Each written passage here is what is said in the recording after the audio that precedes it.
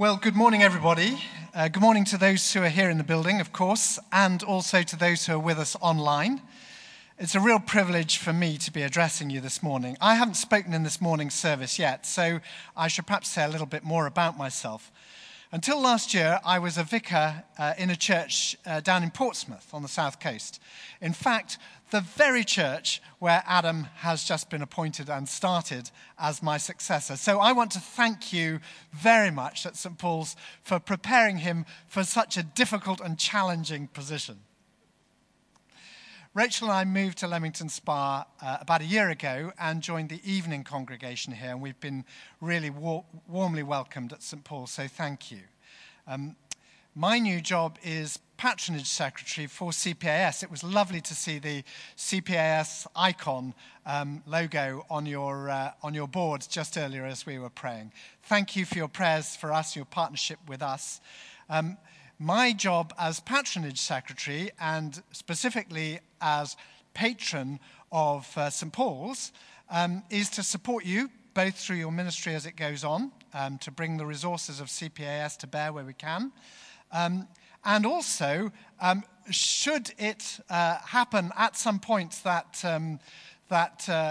your esteemed vicar has to retire through injury, or he's appointed as the next bishop of, let's say, the Arctic, then it would be my job to join with your PCC to seek for your next vicar. But that's all a long time in the future, I'm sure. Meanwhile, it's such a delight to sit under Jonathan's teaching. The last time that happened was long, long ago when we were both at university together. And I remember very clearly Jonathan coming to offer me a word of encouragement just before my final exams.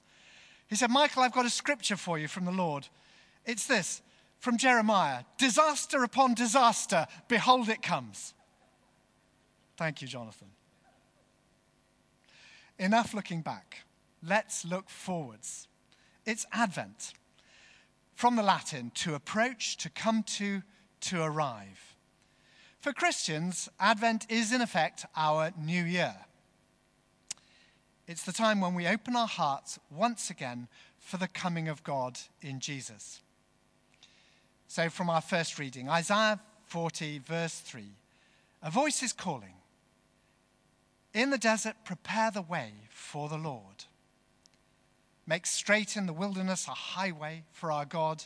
Every valley shall be raised up, every mountain and hill made low. The rough ground shall become level, the rugged places a plain, and the glory of the Lord will be revealed, and all mankind together will see it." So, you're in a far-flung part of the Persian Empire, and you've just heard news that the king himself is coming to pay you a visit. Incredible. Better get the place ready. Spruce up the city, plant some gardens, paint the houses, repair the pavements, give everyone a new suit of clothes so that they're looking happy and clean to welcome the most powerful man in the world. But how will he get to you? There are no motorways, so quickly build a highway across the wilderness. With embankments, every valley shall be raised up. With cuttings, every mountain and hill made low. The rough ground and the rugged places smoothed out for the wheels of his carriage. And how fantastic when the glory of the King is revealed. Well, that's our first Advent theme, and the one that we like the best, isn't it? Getting ready. It wasn't just the Persian king or the Roman emperor coming to Bethlehem, but the King of all kings and the Lord of all lords. His ambassadors and engineers were out in advance, building expectation, making peace across the Roman world, building physical and emotional roads for the gospel to advance across, preparing the way. But God's people had to play their part too, praying, repenting, seeking justice, preparing the way from their end. So let's just imagine. Jonathan has suddenly received an email or perhaps a cream envelope with embossed logo on the back the Queen herself has decided to come to St. Paul's next Sunday for a visit. Can you imagine? A lot of people would suddenly be saying to Jonathan, well, we've got to do something about those cables and that paintwork that we've been neglecting and the garden outside. And, well, at least we can be confident that our ladies' toilets are the best church toilets in the country. I've got my wife's opinion on that to rely on. But there would still be a lot of tidying up, wouldn't there? A lot of hoovering. No, you can't use the toilet. I've just cleaned it for the Queen. Now, I've heard dreadful stories about visits by the Queen. I've heard of a bank or a shopping centre spending millions on a new facade and a huge carpeted staircase for her to ascend. No one must use it before she does, so it's pristine. Well, fair enough, very fitting. But then when she's gone, well, the facade and the stairway are torn down and thrown away. Much too grand for us to use. Imagine if that was what we did to prepare for her visit. Brushed embarrassing people out of the way, then put up a facade and carpeted the floor again, and then threw it all away after she'd gone. So the whole lavish show was only to impress. No lasting value to anybody. An utter waste of money. But it's not just the Queen who's coming to visit. It's the supreme ruler of the world and the Lord of our hearts. And it's not our walls and our toilets that he's most interested in. We need to prepare ourselves, our families, our fellowship to celebrate his coming with fitting joy. My grandmother celebrated 11 Christmases, I think it was, through the years of the 2 world wars. And she related how they would save tiny bits of their meager weekly rations, a bit of sugar here, a bit of flour there, a bit of fruit, so that they could bake Christmas puddings and cakes and celebrate Christmas in style and with joy. But it wasn't the Christmas pudding which was so important. It was the family joy which was the key. It may be that this Christmas will be unlike any that we've ever experienced. Yet it surely isn't about whether we can celebrate in the usual way, but whether we can truly celebrate in our hearts. So let's get distracted with the externals of our Christmas celebrations, tinsel and baubles and trees and expensive presents, and whether or not the government ought to have allowed us to share our lavish cooking or even a hug with some more bits of our extended families. Whatever the newspapers might say, Christmas has not been cancelled. It can't be cancelled. Nothing, not the government, not even COVID-19, can prevent the arrival of the King. The heart of the Christmas celebration is of faith renewed, of relationships enriched, and our hearts filled with humility and generosity and joy. For the King of Kings came not just to be feted by the Bethlehemites, but to rebuild his world. The Lord of Lords comes into our lives afresh at Christmas to leave a lasting legacy of salvation, which is the second Advent theme, hope. A big hope, big enough for all the problems of our nations. Verses 1-2. Comfort, comfort my people, says your God. Speak tenderly to Jerusalem and proclaim to her that her prison sentence has been completed. It's a big hope, big enough even for the politics of the Middle East, for disasters in Turkey, and the Philippines and in Antarctica, big enough for the United States and for our place in or out of Europe, big enough even for the COVID-19 pandemic and its impact on our physical, social, and financial future. And it's also a personal hope, unlocking our own individual troubles. Verse 11. He tends his flock like a shepherd. He gathers the lambs and carries them close to his heart. He gently leads those that are with young. When the emperor came, The citizens knew that he would solve their international problems and defeat their enemies. That's why the disciples got so confused. They were expecting Jesus to sort out their most obvious enemy, the Romans. They didn't realize he'd come to fight a far greater, more personal enemy, of whom the Romans were merely the most recently hired servants. He came to destroy the power of sin and death, alienation from God, and all the misery and wretchedness that these things bring, so that he could create a new world of love and joy and peace.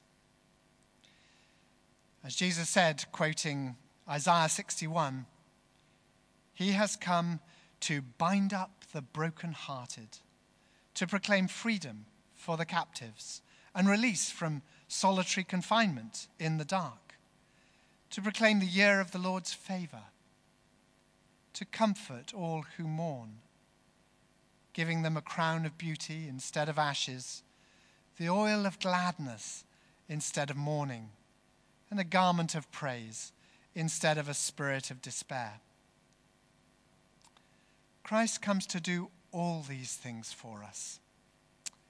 Every time we gather in his name, he is here amongst us by his Spirit.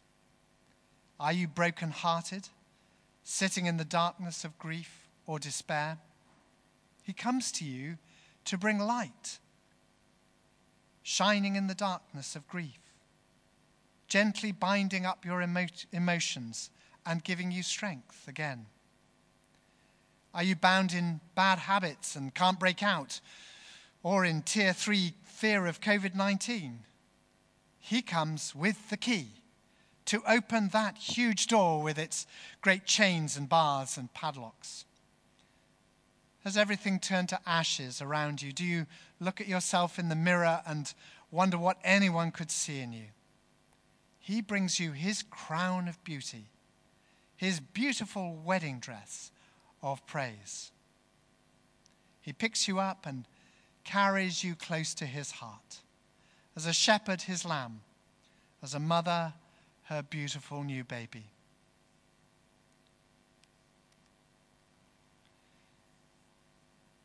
If any of these things sound like you, then please, as Jonathan said earlier, connect into the Zoom session with the prayer ministry team. And I know that people would love to pray with you. Maybe some of you have been waiting a very long time to know the reality of these words. Well, that is the third Advent theme, waiting. The Jews waited for centuries for their Messiah to come, and then they didn't recognize him when he did. Mary had to wait for 9 months, carrying that hope within her. Simeon and Anna waited for decades to see the hope of Israel. On Easter Saturday, the disciples waited in grief, not knowing that resurrection was just one sleep away. And after the ascension, they waited with joy for the Spirit to come in a way they could never have expected, to begin their new phase of ministry. Well, we wait for Jesus to come into our hearts afresh, to bring us comfort and to empower us to serve him. We wait, heartsick perhaps, but with hope. We groan that our hope is so long in coming, but we know that it will come at exactly the right time.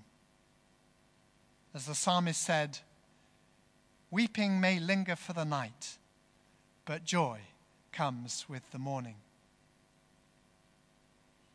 However, there is also a fourth theme to Advent, and we find it in verse 10, judgment. See, the sovereign Lord comes with power, and his arm rules for him.